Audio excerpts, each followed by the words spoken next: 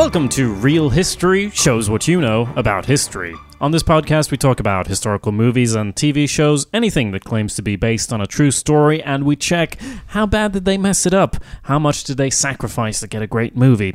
Well, that's why we're here, to separate the real history from the real history. My name is Jacob Burrows, and I don't know anything about history. My name is Michael Tynan, and until very recently, I did not know that Joseph Stalin was a keen gardener who liked to send his friends fresh lemons. My name is Mark Bell, and I'm actually amazed that Michael didn't lead with his love of the Crusades. Yes. Yeah, that's we're never speaking about that again. We have discussed this. But it's out there in the ether now. No taking it back. I also was hoping you would lead with what you said before the show, which is, I'm Michael Tynan, and I have some fun facts about Stalin. Yeah, everyone's favorite. That dictator. was one of his my favorite fun facts about him. To be fair, gardener, really, you know? He was into gardening. Keen gardener, and a bit of a loved love letters too, especially to his second wife. You know, crazy stuff. Yeah, bit of a Casanova. Anyway. Brilliant. Well, we're here to talk about the death of this man who we've previously mentioned, Stalin, in fact. In the film, The Death of Stalin, which came out in 2017, it is a satirical black comedy as described on the internet, which I think is an apt description. It has everyone in it. It has Steve Buscemi in it. It's just Steve Buscemi's just in everything. Most important thing is it has Steve Buscemi. Yeah. That's very important. But yeah, it is a who's who of comedians, though. Michael Palin's in it, Jeffrey Tambor, a bunch of other people I'm not as familiar with, and it's put together by Armando Iannucci, who I'm familiar with, but I think you lads are even more familiar with his work. Yeah, I think it's fair to say myself and Michael are big fans of Iannucci. He would be probably one of the masters of political satire. Yeah, out so there. Iannucci did a TV series called The Thick of It, which if anyone listening to this is not familiar with, please go onto YouTube right now and type in The Thick of It, and just type in compilation Malcolm Tucker. of Malcolm Tucker. And this will teach you how to swear if you don't know how to swear. But he's done a ton of different things. He was one of the main creators of I nearly said Harry Potter, of Alan Partridge. Slightly different to slightly different. Yeah. Who is Alan Partridge for anyone outside of these aisles? So he's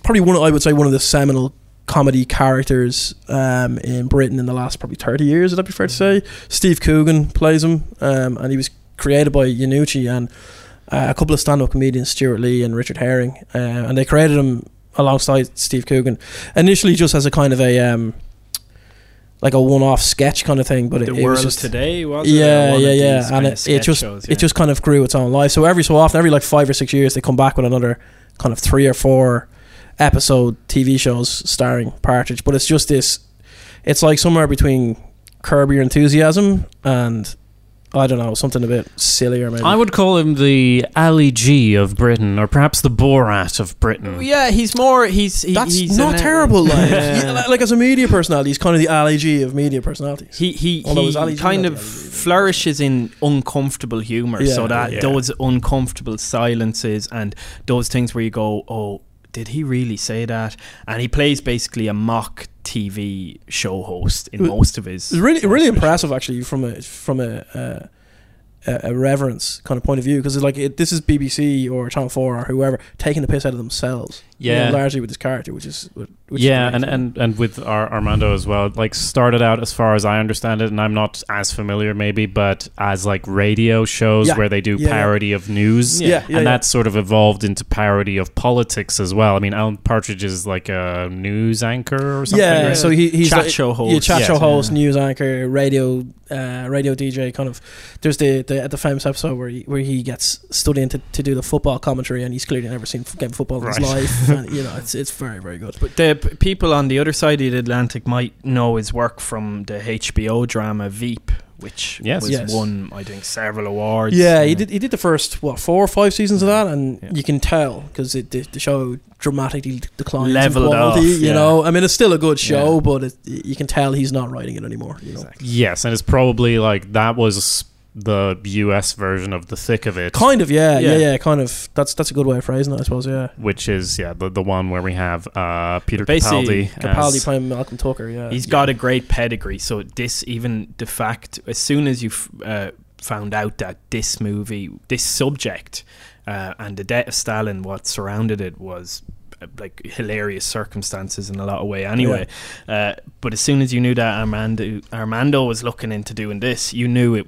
couldn't not be good. He had previously done a movie spin-off of The Thick of It, which was like a political satire as well, starring one of the stars being your mate James Gandolfini, right, which is the movie In the Loop, yes, which is like about a summit between the US Secretary of State and the British equivalent, and it's absolutely hysterical. I did see that one. Yeah. I mean, I've dipped in and out of this canon, as it were, enough that when I heard about it's the death of Stalin and it's by this, this crew, I was like, this is great. And it's got Buscemi. So I've written a one-sentence summary here. Let's hear it. A murderous despot dies, leaving behind a power vacuum into which a number of idiots are sucked and squabble for supremacy in a world where death is always around the corner. That's great, Jacob. So dramatic. Love it. And that's the off the cuff one. Did you write that before? I wrote that in the loo now, just before we started recording. Okay. Yeah, I know. It's hard to imagine. Maybe that's where all the best writing is done. And if you're still in doubt about not watching this movie, you probably what will definitely mean you will is the fact that the Russian Federation, Kyrgyzstan and Kazakhstan banned this movie. So for that alone, you should go and see it. Why did they ban it, Michael? I think they believed that it was controversial, that it might have been a controversial subject, or portrayed the Soviet Union in a poor light. Which God forbid anyone portray the Soviet Union in a poor light. So see it here is described as anti-Russian information war and an unfriendly act by the British intellectual class, which is fair enough. Yeah. I mean, it is. I mean, in the light of this taking place reasonably soon after Russian agents had poisoned or had been poisoned by other Russian agents in London, it's probably maybe not the best time. Tensions. Maybe not the best time to be releasing a political satire about Stalin. I wonder, was it banned at all in Russia? It was banned in Russia. They even raided a Kyrgyzstan. cinema who defied the ban and who decided to play it. They sent in that'll the show police, them we don't believe in censoring. Yeah. Stalin would have been very proud. He would have been delighted by that. The world thinks that we're brutal dictators, so we'll show them. Right, so we will get into, as we always do, the historical context. I just wanted to make sure we're like, this is one of those films everyone I've talked to about this hasn't seen the film, so I highly recommend seeing it. It is very good. It's very funny, and it is, as you can probably guess from our discussion, it's a very irreverent look at something that's very serious and appalling. And it is a dark comedy reflecting of that and sort of trying to the ease with which death comes in this world that they paint. It's like, they have to treat it with this level of distance, this comedic level of distance, or it would just be the most depressing film ever made. And I think it's maybe this is too broad a sweep, but I think it's brilliant a movie like this. Like, so this is an adaptation of a French graphic novel by Fabien Nury and Thierry Robin. I've probably murdered their names because I'm sure I'm meant to pronounce those in a French accent. But I think it's good that it was made by Iannucci, not just because he's great, but because the British sensibility, the British sense of humour is given to make comedy out of the most dire and horrific kind of things. And I don't know if the same kind of movie could be made by Hollywood. The other thing I think is really, really interesting about this movie is that they didn't try to do any fake Russian accents or fake Soviet accents. That's true, like, for example, Stalin, who is played by, I think it's little known actor Adrian McLaughlin, I think he plays it with a Cockney accent. One of the generals in it, one of the war heroes, Zhukov, he plays it by, I think, Jeremy Isaacs, or is it? It's Jason Isaacs. Excuse me. Yeah, he plays it with a kind of a northern English accent. So you've got this whole weird thing where you're watching a movie that's so Soviet that it couldn't be possible. Fur hats everywhere, the Kremlin, all this. But everybody's going around in regional British and Irish That's actually a accents, really interesting point, because I actually didn't notice this until Jeffrey Tambor starts speaking. He plays Malenkoff, and he just has this very, very broad American accent. And I didn't notice it until that point. And I actually, now that you mention it, I'm thinking, is that because when you watch historical movies, they've always got British accents? Is that what that is? It's like I do know, and it's something I've thought about in a couple of our other discussions here, where it's like, yeah, Mark, you can go on about the helmets if you want, but they weren't fucking from Yorkshire, were they? Yeah. The other thing that you could explain it, well, I don't know, I think it fits well. I don't know if this was intentional, but the fact that the Soviet Union itself was such a massive area, so many different countries, so many different ethnic groups, there would have been massive variations in accents. Like Stalin himself was a Georgian, so he would have had a very strong Georgian accent, so maybe it kind of nearly welcomed the fact that all the actors played it using kind of either their native tongues or something very similar to it. You've seen like directors do this before. Just that movie Alexander, people always laugh about that because the guy's got an Irish accent. But if you actually pay attention, all the Macedonians have Irish accents and all the Greeks have English accents, and they have the same English accents. And the director did that on purpose, because the idea was that Macedonians would speak Greek in this farmer kind of accent. You know what I mean? This kind of non-metropolitan kind of accent, whereas the Greeks were metropolitan city folk. I think that's what they're going for, or like that's what like a lot of directors might think along those lines, but they still skew towards, oh well, it's historical, so they've got to be British. But in this case, anyway, it's hilarious just for comic effect. And we're probably overthinking it, but anyway, that wouldn't be the first or the last time that we will overthink. Yes, very true. I think it's a really interesting side track that we can discuss a whole hour about the use of languages in films. Yeah, so maybe. We'll just start a Patreon for that. You make that the bonus show. Oh, Who look, knows? I mean, if there's a Patreon, we can do it. I mean. Oh, you want more? We've got more. I wanted to mention before we get into the historical context, I always like to bring up the writers. You mentioned the graphic novel. Oh, I know. No, call it a comic book. Graphic novel is some publisher bullshit. Like, it's a comic book. It's also co-written by two writers who've worked with Iannucci before, David Schneider and Ian Martin. Yeah. Ian Martin, who was hired as a swearing consultant. Best job ever. What a job. I mean, on the thick of it before becoming a full part of the writing team there. Right. So yeah, they also bring their vibe to the whole thing. He's obviously got a fluency in swearing. He passed his probationary period clearly with that. Yeah, absolutely. So let's head into the world of history with this question: who was this guy Stalin, and why didn't people like him very much? What's up with that? Because I'm joking, obviously, but this is what I know. I know about Stalin. Then this film isn't really about Stalin, but it is about Stalin. Yeah, like, because he dies at the start. Spoiler alert, it's in the title. He dies at the start, and then it's all these other characters squabbling for what's going to happen next, basically. And I don't know any of them, so I'd like to learn a bit more about them, like beyond what I know in the film. But we got to start with the man himself, the myth, the legend, Stalin. What's he about? I think it's an interesting... that's a nice way of putting it, because it's an interesting way of looking at who Stalin was when you see that, like, after his death, the power vacuum is... Like, this could be the case study for what a power vacuum is. Yeah. So, like, Stalin, you've got to say, is... if not the greatest lunatic of the 20th century, he's certainly in the conversation. I mean, he's in the top 5. He's definitely of all time. You would have to say the most genocidal maniac in world history. And so, like, the idea that this movie is set in the power vacuum kind of solidifies who he was as this, like, larger than life, massively, international icon. You'd have to say. Yeah. But even just the fact that when you watch the film, the biggest thing that'll stand out with you probably initially is how on edge all the other characters are, and even from the common soldier to members of the Politburo, how on edge they are around Stalin.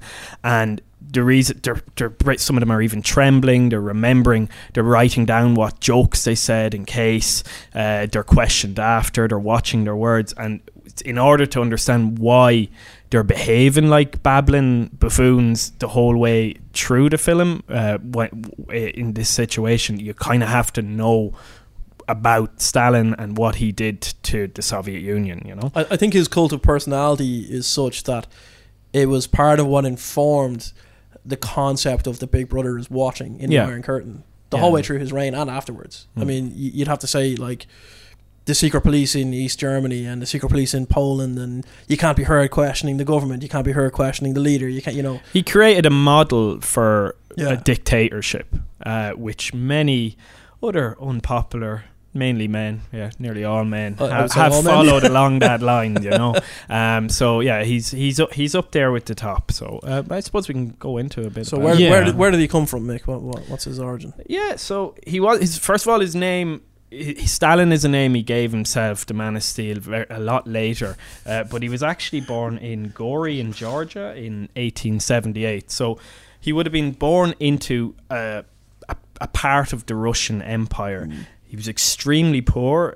His father would have been a shoemaker, so he would have grown up in a very rough household. His father was an alcoholic. He used to beat him. His mother was extremely religious. They didn't have a lot of money. His father was a shoemaker, and like what a lot of people are always surprised with was he could have gone on a completely different path. So he actually won a scholarship to become an Orthodox priest. So he went off to school. Yeah. The priesthood being associated with evil people, I'm shocked. 100%. So he went off and he was studying to be a priest, but he was eventually thrown out. Now, in later years, he claimed, as a common theme with Stalin is that he liked to rewrite history, but he claimed he was thrown out of the seminary, or whatever you want to call it, because of Marxist ideology and Marxist leanings, but actually he was thrown out according to the school records because he didn't turn up for the exam. So you can go either way with that particular situation. So after that, basically, so he was developing into a teenager, highly influenced by Marxism, which was sort of very much the underground ideology. It's kind of the rock star cult kind of that's sweeping the nation. 100%. Yeah, it was the Vine of 1880s or something, right? If that, you'd know more about that. But he after that he basically ran off, and in all intents and purposes he became a professional revolutionary, an underground revolutionary. He adopted a code name, which is really cool. It was actually Koba. Yeah, but that was when he was still young then. Yeah, sort of, he would have been very young here. This would have been before the turn of the century. He would have been in and out of prison the whole time. He was, as Mark was illuminating us earlier, he would have been essentially bank robbers. Yeah, he was. He was involved in. Wait, where's this film? Where's Stalin the bank robber? I know. Yeah. Speaking of films that would definitely be banned in Russia, I think it's fair to say he was essentially a gangster for a long time, right? I mean, he was involved in extortion. He was involved in like beatings of people, money laundering. He carried out some bank robberies. I mean, given his background, like you mentioned earlier, this is just a man who just has a profound lack of respect for the state and the state power. And you have to remember that this was Imperial Russia, which was a very backward place. Yeah. The Romanovs had been in power for about 300 years. And they were changing anything. Yeah, they were. They really were.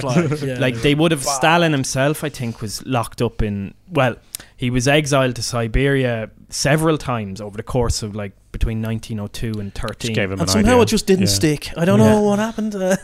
But all of this anyway was to say that he endeared himself towards what would be considered sort of the militant wing of the Marxist party in Russia, which was led by Vladimir Lenin, who speaking of people with fake names, but fake names again. So he was given responsibility by that. Lenin initially kind of admired him, so he was well placed for when the tinderbox, which was the Russian Revolution, arrived in 1917. So do you want to talk about a little bit? I think is like Stalin part of Stalin's.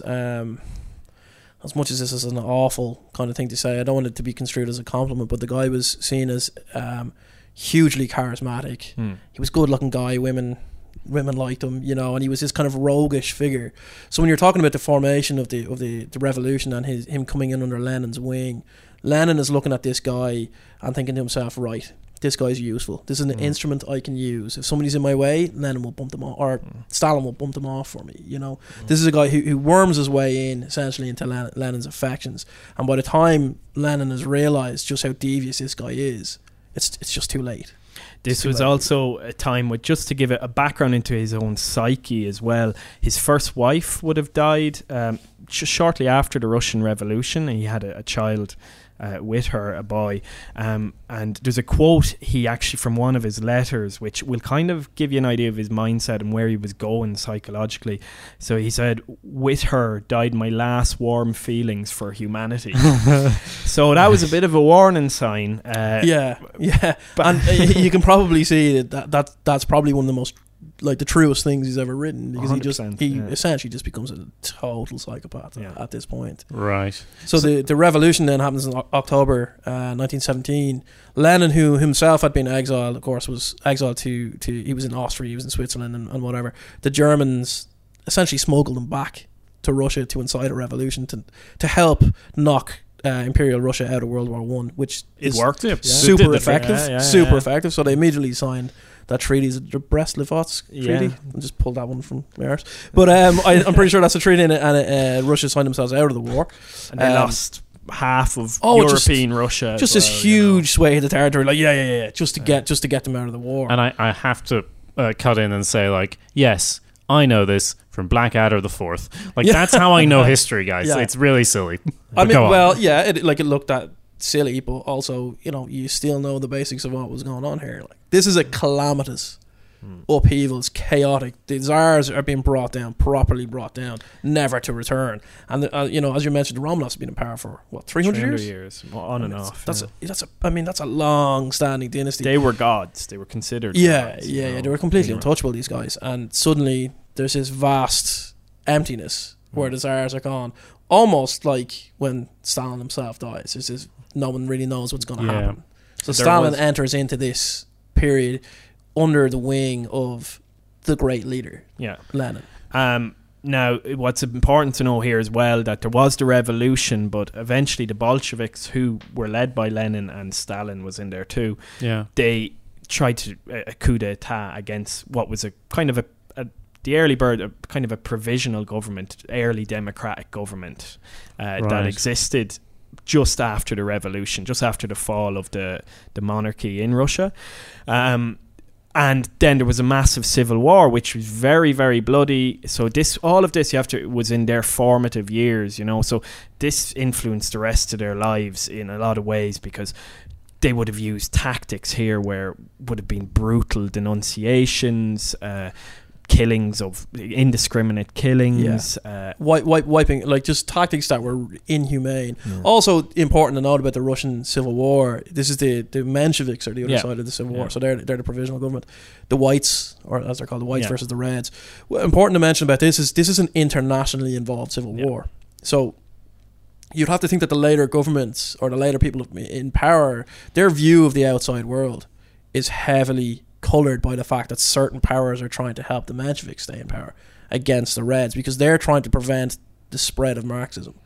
So if you're Stalin and you're a guy from extreme poverty who has no respect for the royal authority, you are a criminal, you've been in and out of prison, you've been exiled, you've been taken in by the super charismatic leader who's got a lot of popular support.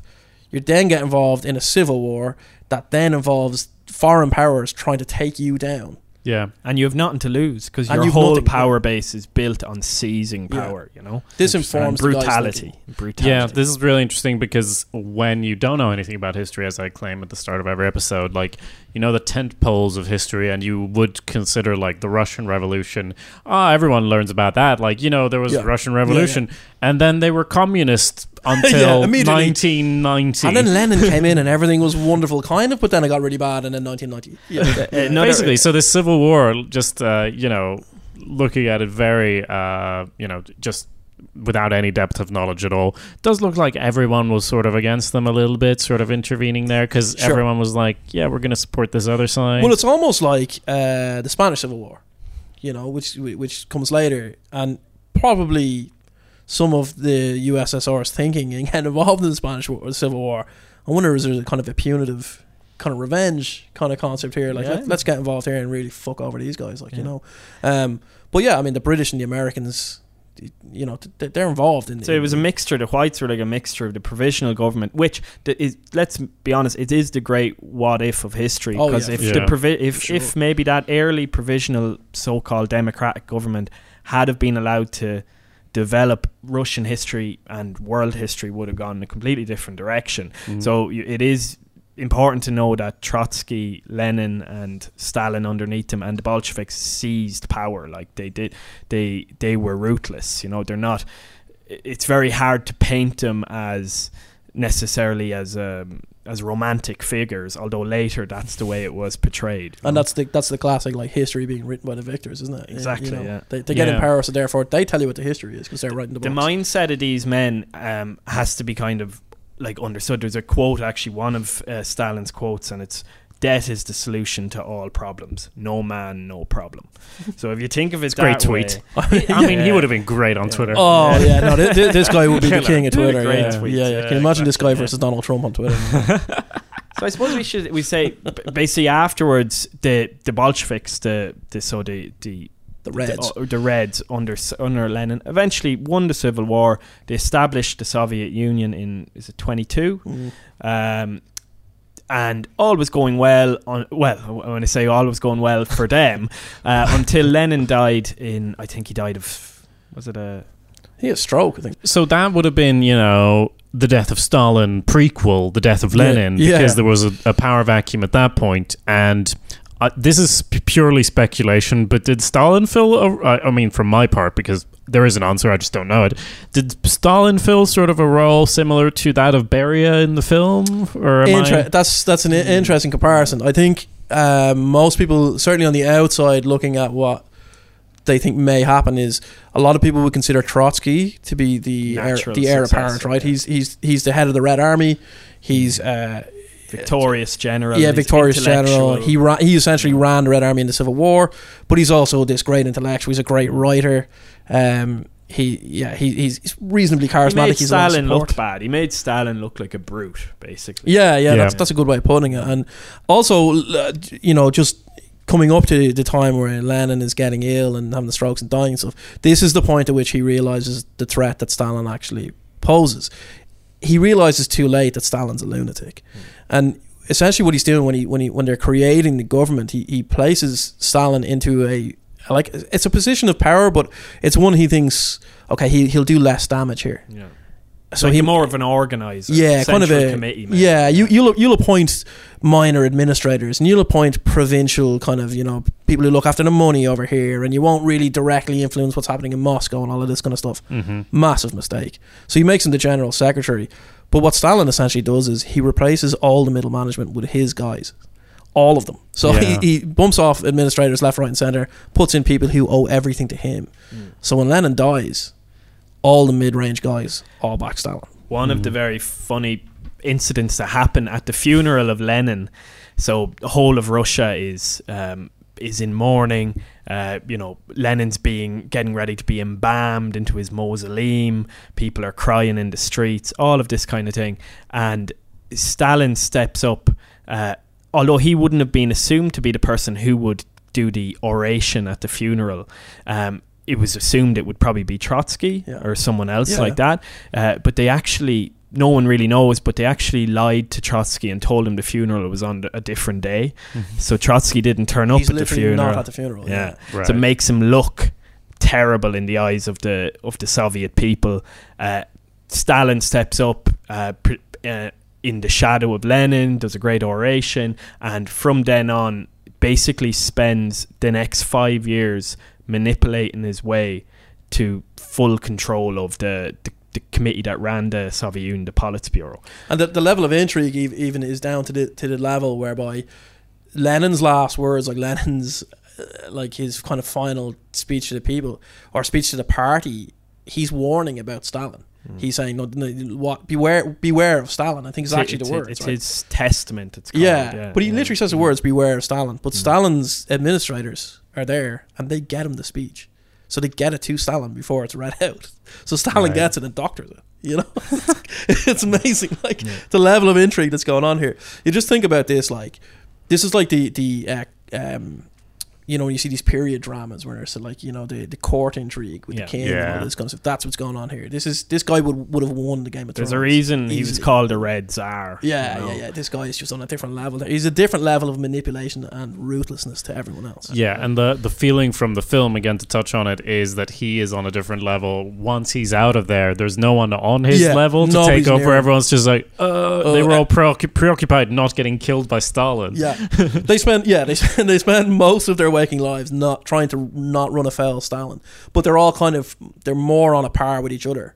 Yeah. So it's like they're playing at an amateur level, and Stalin is the greatest player in the world at the professional level. You know, and it's he was known as like the boss or the Vozd. I'm not sure how you pronounce it, but.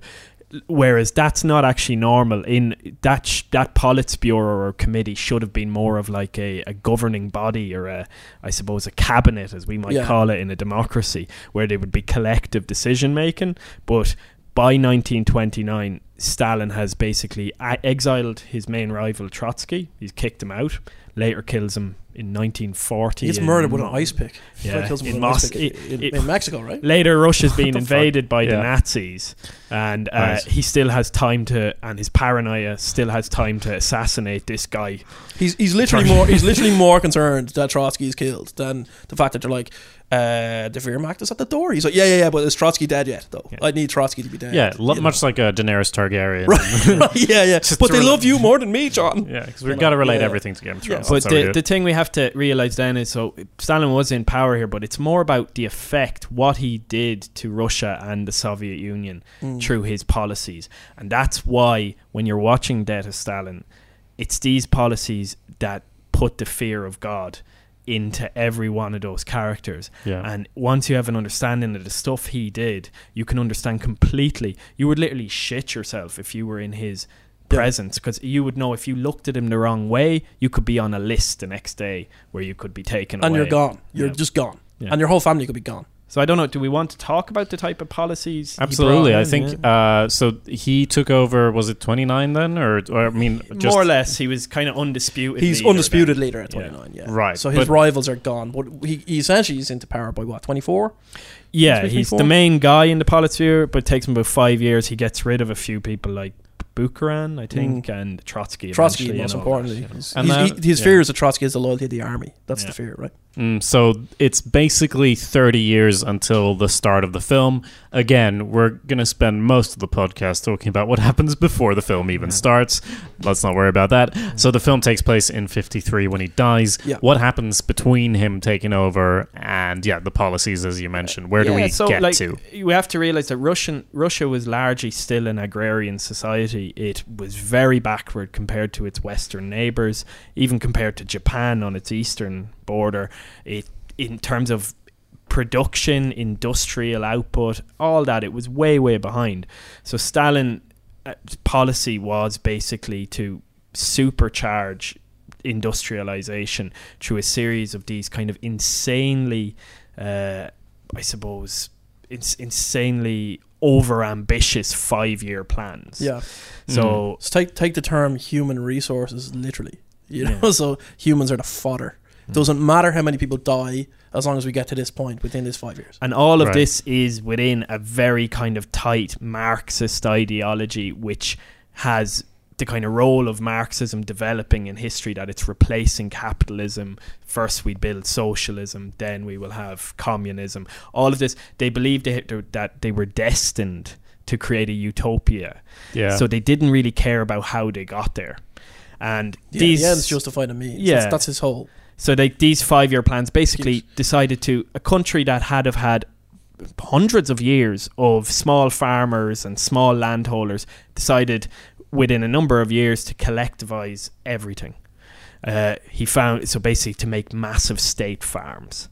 The idea behind this, we're going to be far more efficient. We're going to increase crop yields. We're going to get rid of the old archaic system. All of these were all the motivations behind it. But this involved basically taking people off their land, requisitioning their grain. He picked on a certain class. Every dictator needs an enemy, and he picked on a group of people, which we would just call normal farmers. They were called the kulaks, I think. But we would call them farmers, but he considered them rich bourgeois hoarders, you know, and he would have called them wreckers and counter-revolutionaries. Basically, in all intents and purposes, he started a war on the countryside.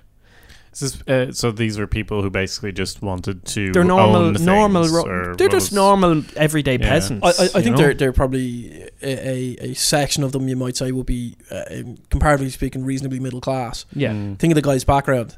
So guys like just aggressively poor in a backwater of the empire. Right. And the point that Michael makes about it being Russia's really not far from a feudal society. Yeah. In the period where he's born, and that weighs on the psyche, particularly during World War One, because if this enormous army, and you would think, okay, just by numbers, we're going to go in, we're going to do this. They just can't do it. Anytime they get into a battle, they're out industrialized. So they go up against the Russian army goes up against the Austrian army. It does not go well initially. In 1905, before World War One, when the Tsars are trying to hang on and their things are starting to dwindle, they have what you would call a convenient little war. This is what dictators often do to kind of solidify their power by bringing up nationalism and so on. So they decide they're going to have a war with Japan in 1905, and they lose. And this is the first time a European power has lost a war to an Asian power. And they don't just lose. I mean, they get pumped. The Japanese just kick the shit out of them. This is the kind of the level national, of backwardness. Yeah, but that's weighing on the national psyche. So for Stalin to say these guys are counter-revolutionaries, they're bourgeois, they're holding on, they're the people who are keeping us back. Yeah, that's kind of what and his idea was basically to use what they had, so incredibly fertile land, to basically feed industrialization. So to take the grain, sell it abroad, to use it to feed the new cities, because at this time they were building brand new cities, they would just pick an area and say this now is a coal mining village, and transport a whole population of people from one end of the empire to the other. Do you have a choice? You know? No, you do not. No, you don't. Your people and rights were out the window. Everything was for the greater good. And what happened anyway, the results of all of this is massive famine.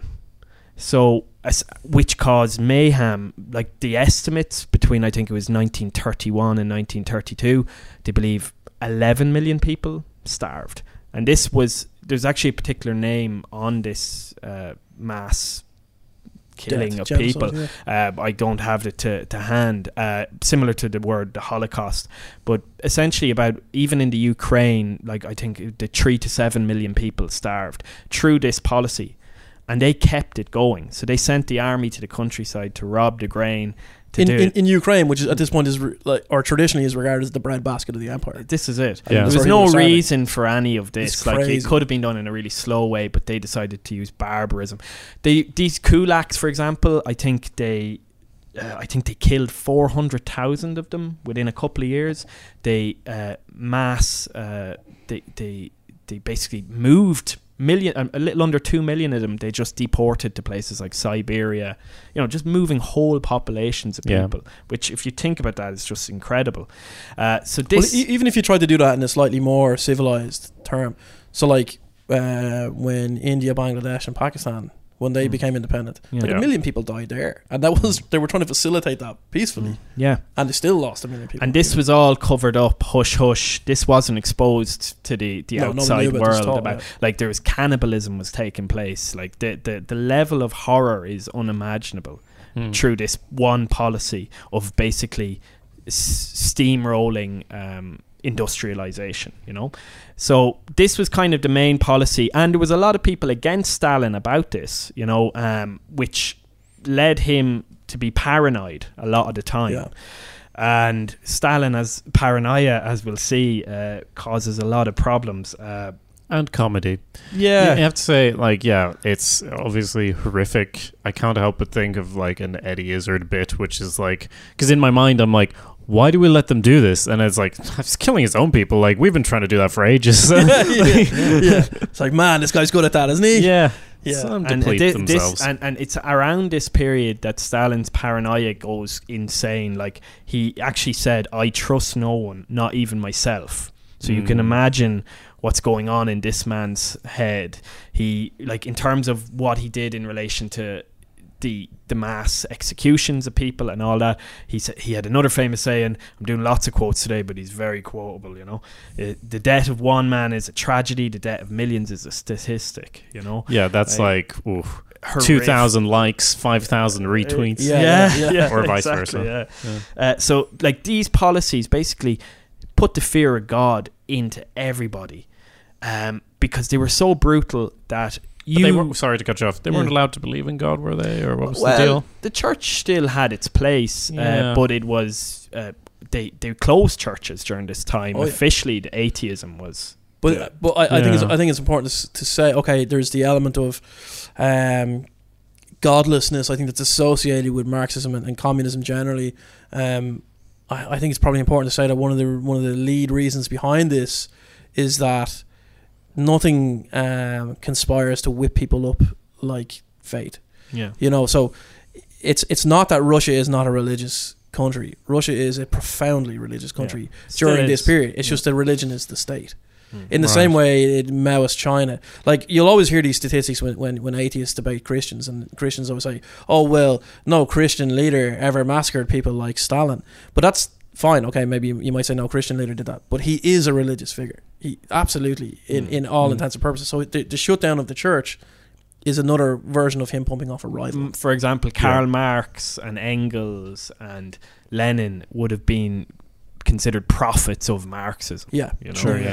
So all of these things, they were put up everywhere. So just as in a church you have pictures of the saints or the prophets or this type of thing, ignoring the commandment that says idolatry is bad. Idolatry is bad. We won't go into that, but like and this is actually portrayed very well in the film. You'll see images of Stalin everywhere, wherever you go. So this omnipresent person who holds life or death. The great leader is watching. Exactly. It's North Korea. That's what North Koreans are doing. They even have a trinity now. North Korea. The tree. But all of this led to basically what Mark wants to talk about, which is the Great Purge. So one of the things he does when he gets to power, he's enacted these 5-year plans, which is the. It's the once a year you're allowed to kill anyone you want. Not quite. Not well. If you're Stalin, you can kill anyone. Like every day. Every day is purge day. Every hour. New list. Here's a new list. So he's enacted these 5-year plans, like Mick says, which is just the forced, I guess, in his view, modernization of Russian society at all costs, and literally all costs. Once those are well underway, the next thing he's trying to do is make damn sure that a counter-revolution against him or a revolution within the revolution can't occur. So one of the things he does is he carries out what's called the Great Purge. This is just incredibly large lists of prescriptions where he basically will just say anyone who's even remotely a threat, take them out, kill them. So that means free thinkers, popular politicians of any kind, artists, musicians, and really, really crucially, as we'll see later, military leaders. Doctors, of course, yeah. Anti-Semitism as well, massive. Oh, yeah, big anti-Semite, possibly fueled by his hatred of Trotsky, he was a Jew. Kind of an underrated part of Stalin was his hatred of Jews. Everyone just seems to hate the Jews. So awful. But anyway, he carries out this purge, which is the driving force behind the massive fear.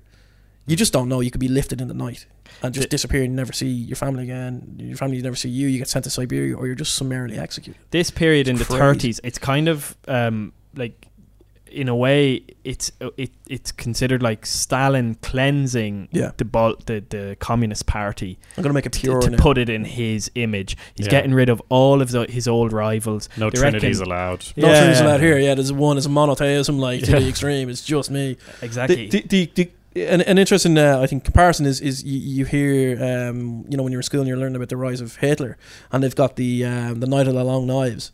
It's not a night; it's 10 years of the Long Knives. It's just anytime anyone says anything that's remotely popular, you're gone. Mass labor camps, slave labor. Yeah, he has these giant prisons, these work camps called the gulags, and you get sent to a gulag. It's just horrific, and you're never heard from again. That's the end of it. But the other things, like the fear is, and this is really well portrayed in the film, is like.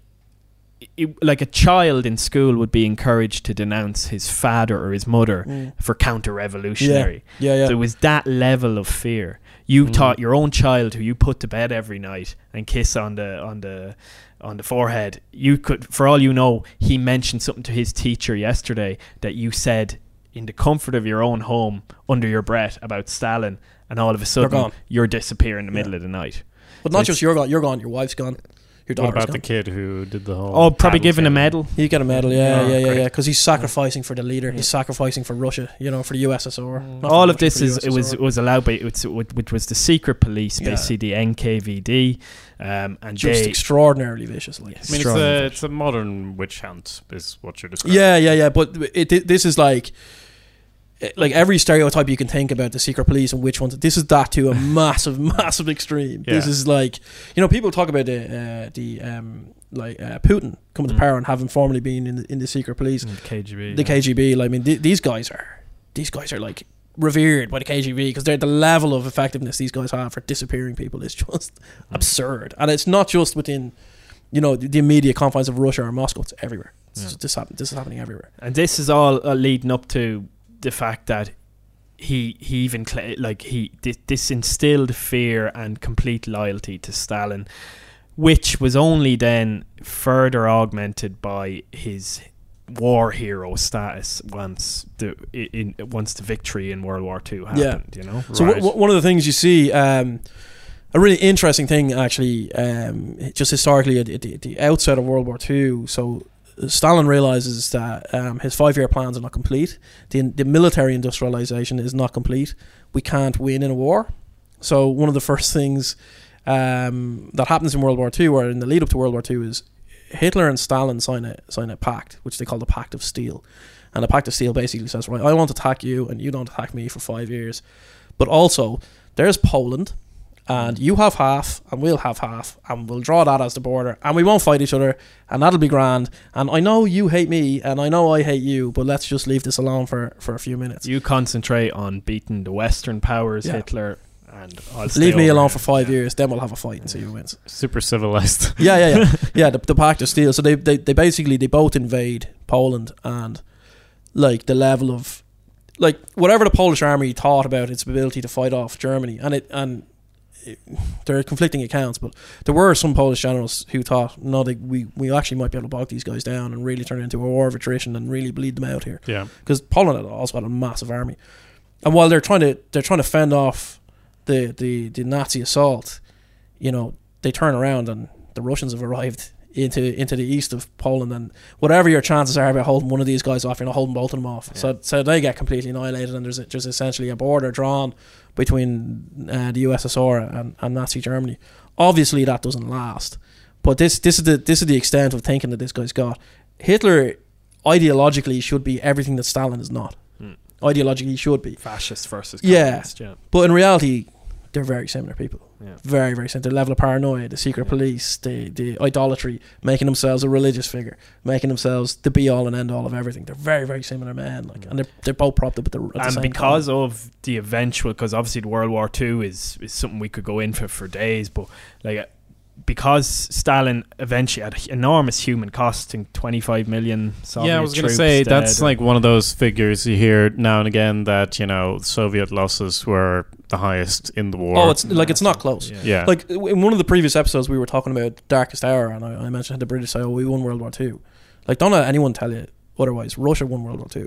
There's no debate. They won World War II. The human cost, incredible. But it did what the position that Stalin is in after World War II is incredible. He's one of the world's 2 superpowers. Yeah. They quickly become a nuclear power. They control all of Eastern Europe. Yeah.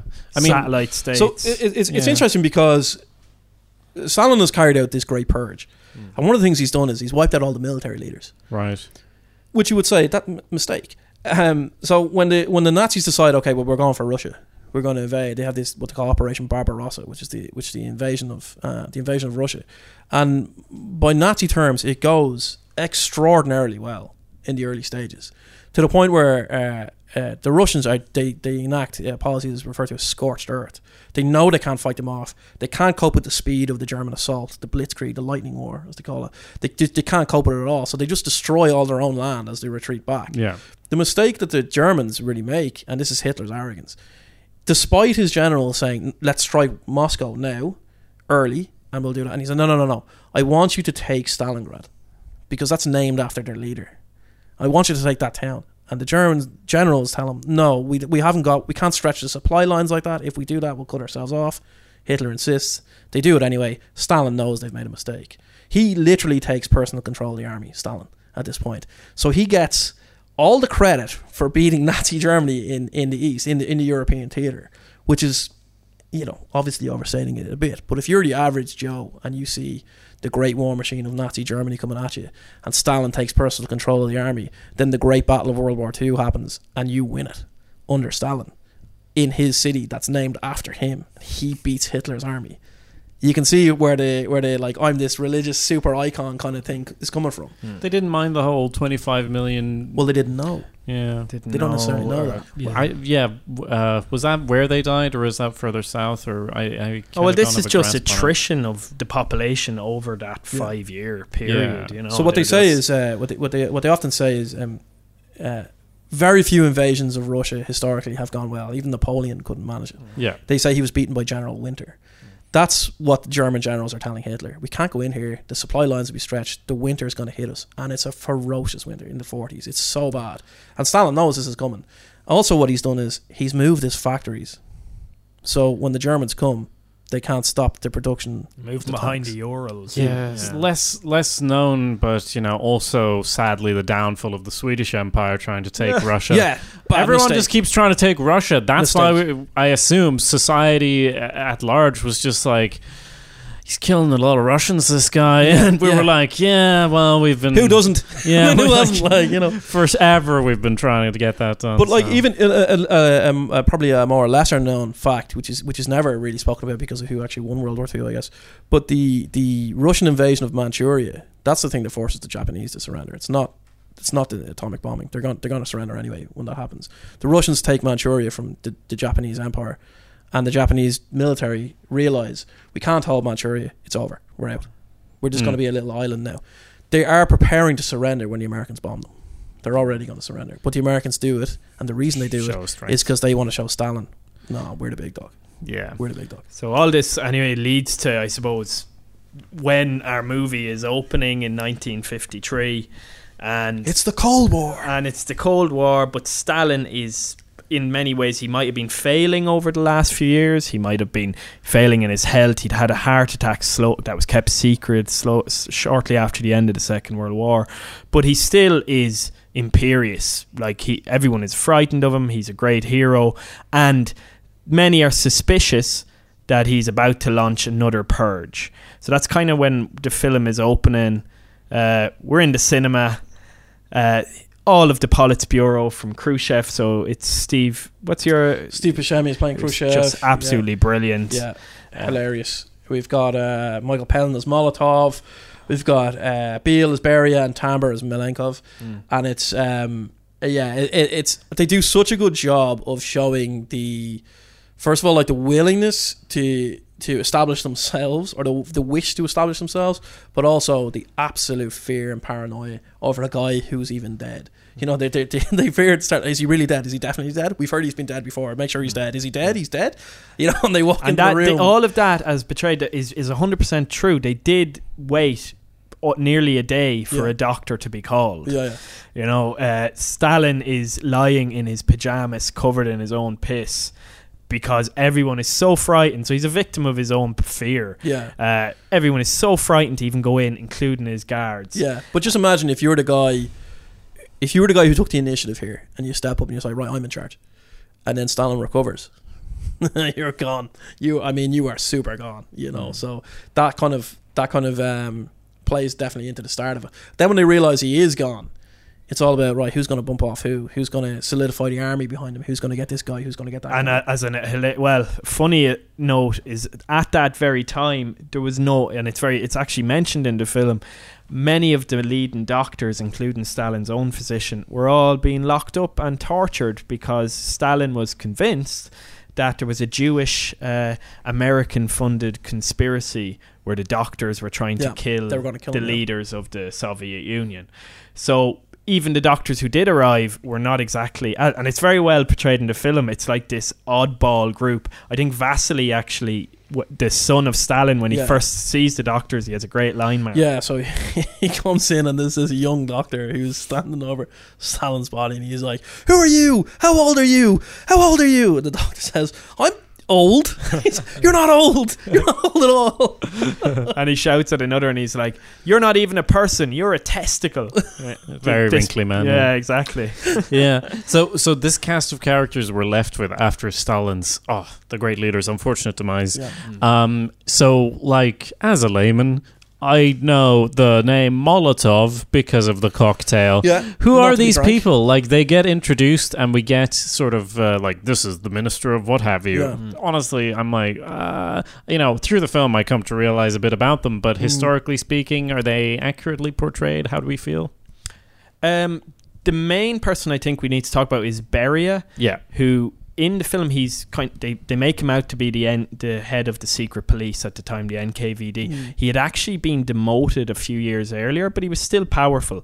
So that's one small inaccuracy in there, but it makes perfect sense for the film. Beria was the heir apparent in his own eyes to Stalin. He kind of assumed almost. He assumed, yeah. And he had dirt on everyone. So there's a great scene in the film where he's going through Stalin's safe, trying to find all of the kind of secret reports on every member of the Politburo so he can play one off against the other, including himself. Himself, though, he's betrayed very well because he's a profoundly sick individual. He's a sick man. He was a known paedophile. He used to drive around Moscow picking up young girls, and he would do unspeakable things. Hand them, and this is actually shown in the film, hand him a bouquet afterwards as if as they walked out the door. So this guy was a real piece of work. He was also responsible, I think it's quoted in the film, for arresting half of Russia as the head of the secret police. He put half of Russia in prison. Yeah, exactly. So he is a real scumbag. He's very much well represented, I think. He's kind of slimy. He's just a slimy, grotesque, horrible piece of work. Ugly human. You know? I think when Khrushchev, who is very well portrayed by Buscemi, is actually conspiring against this Beria character to take power. He's conspiring with the head of the Red Army, Zhukov, who is brilliant. He's played by Jason Isaacs. People will remember him as I think he was Draco Malfoy's Lucius Malfoy. Yeah, he's Lucius Malfoy, and he's the captain in Star Trek Discovery. I was about to say a spoiler, but he's a captain.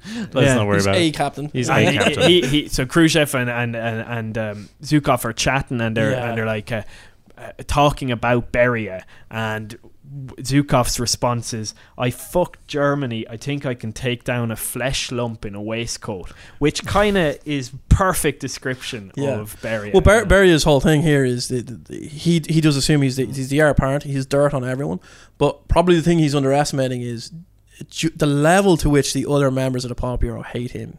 Is profound. So Khrushchev, because he was in many respects, as far as I read it, like the hand of Stalin carrying out these terrible acts. So Stalin got all the glory, Beria kind of got the shit side of it. No, absolutely. And also, as head of secret police, as Michael says, he's got dirt on everyone, and they know this, but they also know this guy is a horrific paedophile who like, as in, it's not going to be difficult for me to turn people against this guy because he's such a disgusting figure. Yeah, and I would say, as far as historical accuracy, the film seems to sort of big up Beria a bit, because he is essentially the main antagonist, I think, and Buscemi is the protagonist of the film. So I haven't done that much reading on it, but in the big meeting that we do see portrayed in the film that happens after the death, in reality, Beria is sort of leading it there through his puppet, which is Mr. Tambor. Yeah, Malikov. Yes, he's sort of propped up as the figure, and Beria is the power behind the scenes. Yeah. And as far as I understand, in reality, we have Buscemi's character,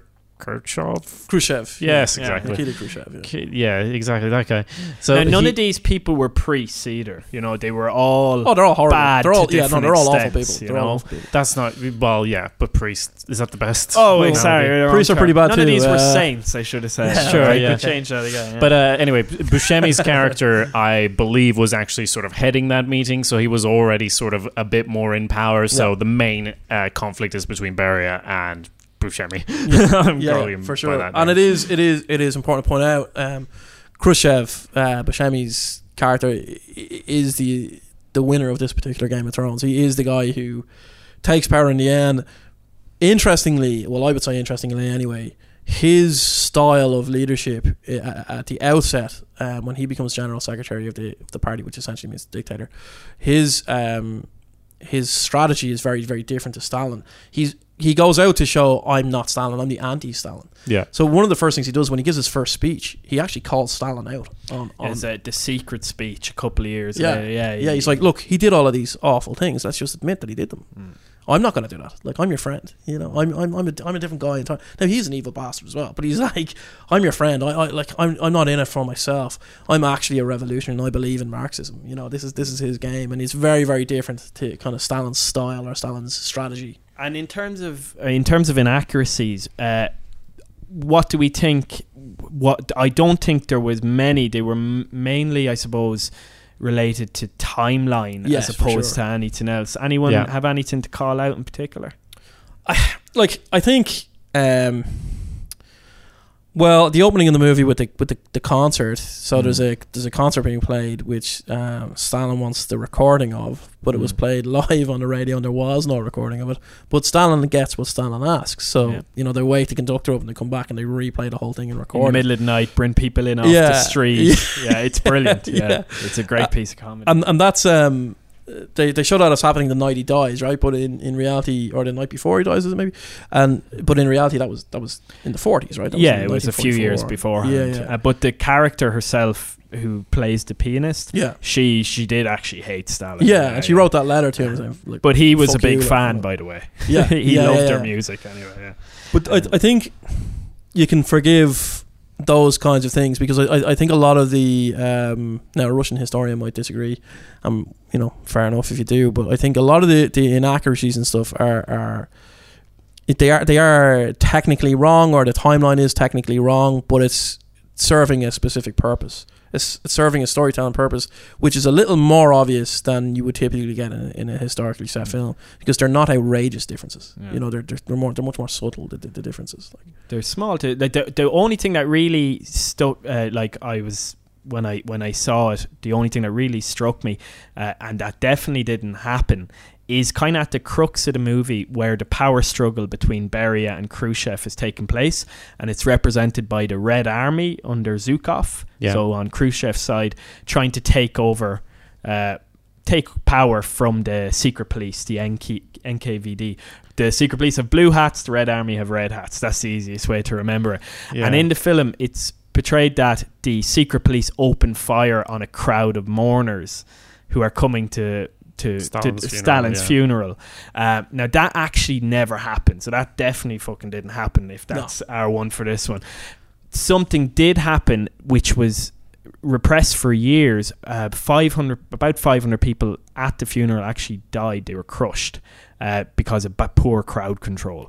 But that was obviously in Soviet Russia. That was all just brushed under the carpet. So there was a massacre of sort around the death of Stalin, but it wasn't actually Beria's secret police ordering. Although, don't worry, he killed fucking millions of other people, so it's fine. It's not. His copybook is not clean. Like it's.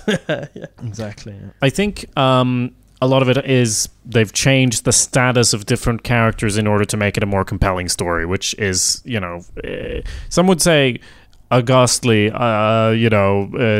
perversion of history. Why would you even do that? But it is a satire. You could also complain that it makes light of a very important topic, but I think the way they treat death in this film is really interesting because it is such a casual, everyday, round-the-corner thing. Even the killing of Beria at the end, that in reality that would have taken place several months later. He would have been tried for treason and paedophilia and all this. But in the film, it works really well as the ending of the movie that they finally get Beria and string him up and literally shoot him in the head and set fire to him. And set fire to him. That's right. Exactly. Just to really make sure this guy's gone.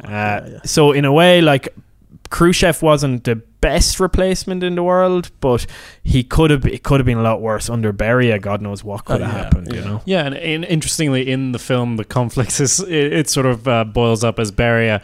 He's actually doing nice things. He's like halting the arrests and everything, and Khrushchev. Yes, Khrushchev. He's annoyed that, like, I'm the liberal one. I'm the one who's going to be nice. You're the one being nice. I'm going to release people from... That's my move. Which is such a great way in, the fiction of this film to show that, like, even though he does nicer things, he's not a nicer person. He's just like, that was going to be... People were going to love me because I was going to be different. That's my strategy. You've stepped on my toes. You know that's my move. I'm the nice guy. Yes. So, do we have any sort of required reading for those who want to delve deeper into this particular time period? Well, I would suggest Robert Service. Robert Service's book. It's just called Stalin.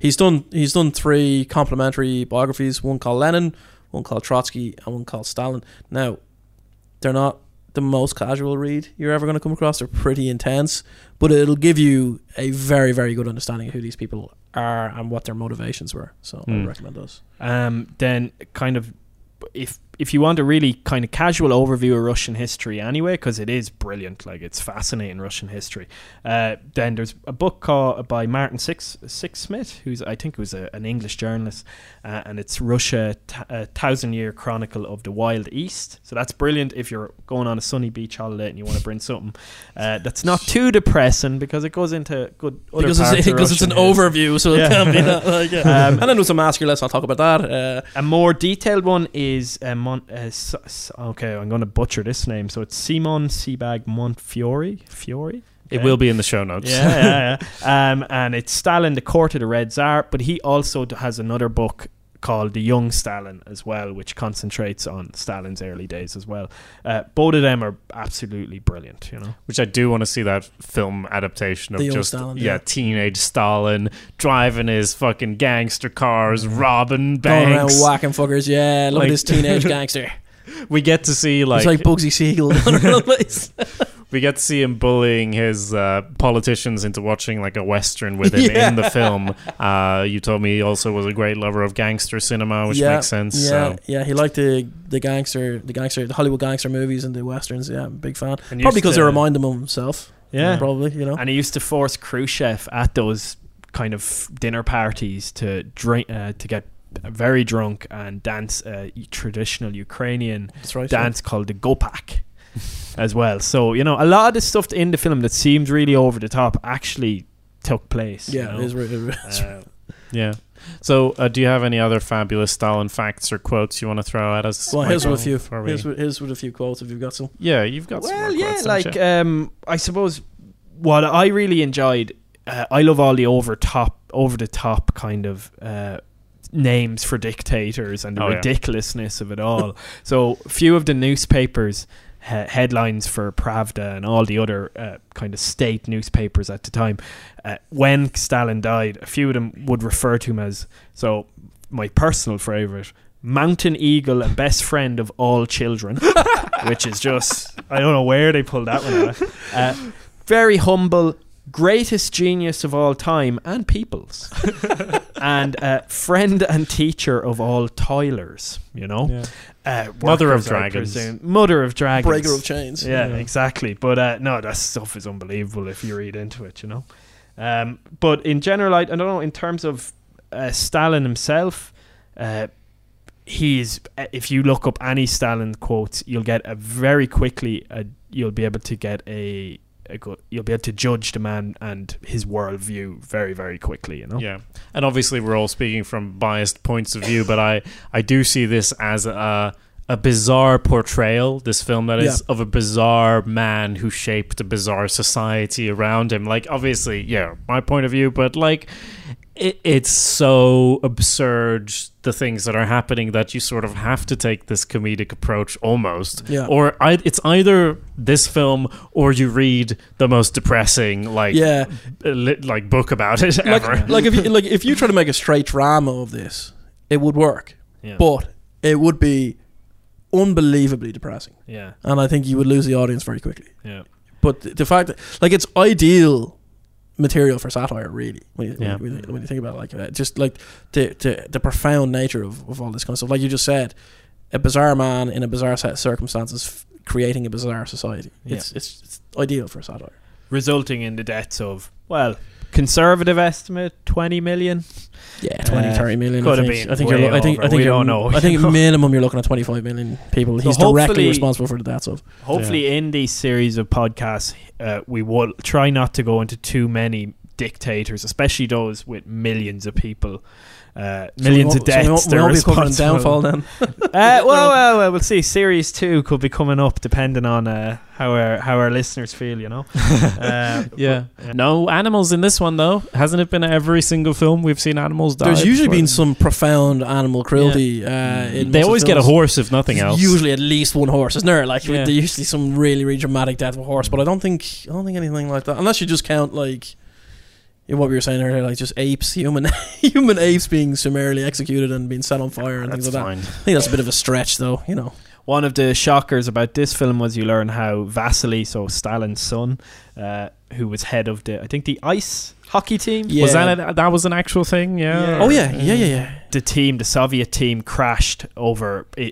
Plane crashed and all the team was lost. But Vasily was so afraid to tell his dad that he tried to replace the team. In secret. So Soviet planes don't crash. He allowed his son through his first marriage. I'm not sure what the name is. I think it's Yukov or something. He allowed him to die in a German concentration camp or prisoner of war camp. I'm not exchanging prisoners. He could have exchanged, but he's like, no, you can die. He wasn't too fond of his sons. No, but in contrast, his daughter is the apple of his eye completely. And there's a great scene in the movie where she arrives to the scene where, you know, Stalin's been laid to rest, and every member of the Politburo is essentially running up to her, but trying to make it look like they're not running up to her in a desperate fashion, because they all want to be the first person to grieve with her. They all want to be the ingratiate yourself to Stalin's daughter. You know, it's hilarious and pathetic in equal measure. Like. That's the film all over. I feel like you have that one scene. It's tragedy mixed with comedy. Yeah. Perfectly. You know? Yes, and I think this is probably quite easily my favorite film out of the ones we've discussed, even though, I mean, it doesn't... It's very apparent in where it's bending history and where it isn't. It's something we always come back to is like, what are you allowed to do for the sake of a good story? It's in the whole intro thing. Yeah. But like, this is very much like we're doing this version of this, like we're bending it in our own way, which means to me that all the changes are forgivable, and it's just, I mean, it's a great film to discuss just how it's put together, but we'll leave that for, you know, another time. Just go watch it. It's fabulous and a great view into this part of history. Yeah, can't recommend it enough. A great and inaccurate view, but tonally fits quite well into, you know, it still delivers on the main point of what's happening. Yeah. This great figure, you know, is all-encompassing figure has died, and there's a scramble for power after him, and everyone is betraying everyone left, right, and centre. Yeah, yeah. This is very good stuff. And like we said, there's all sorts of people in it. Michael Palin, like as Molotov. Yeah, hilarious. Just brilliant. Yes, so watch it. I really hope you watch it. And I really hope you leave us a review on iTunes. Sorry, Apple Podcasts. We really appreciate those. Yes, this is how we're going to finish the show now. You can find all of our coverage and all of our other shows at showswhatyouknow.com. And besides that, I really don't have anything more to say, guys. No, I think we're done. Are we done? Good, are you done? I have to get a bus. Yeah. Okay. See you later. A bus to the gulag.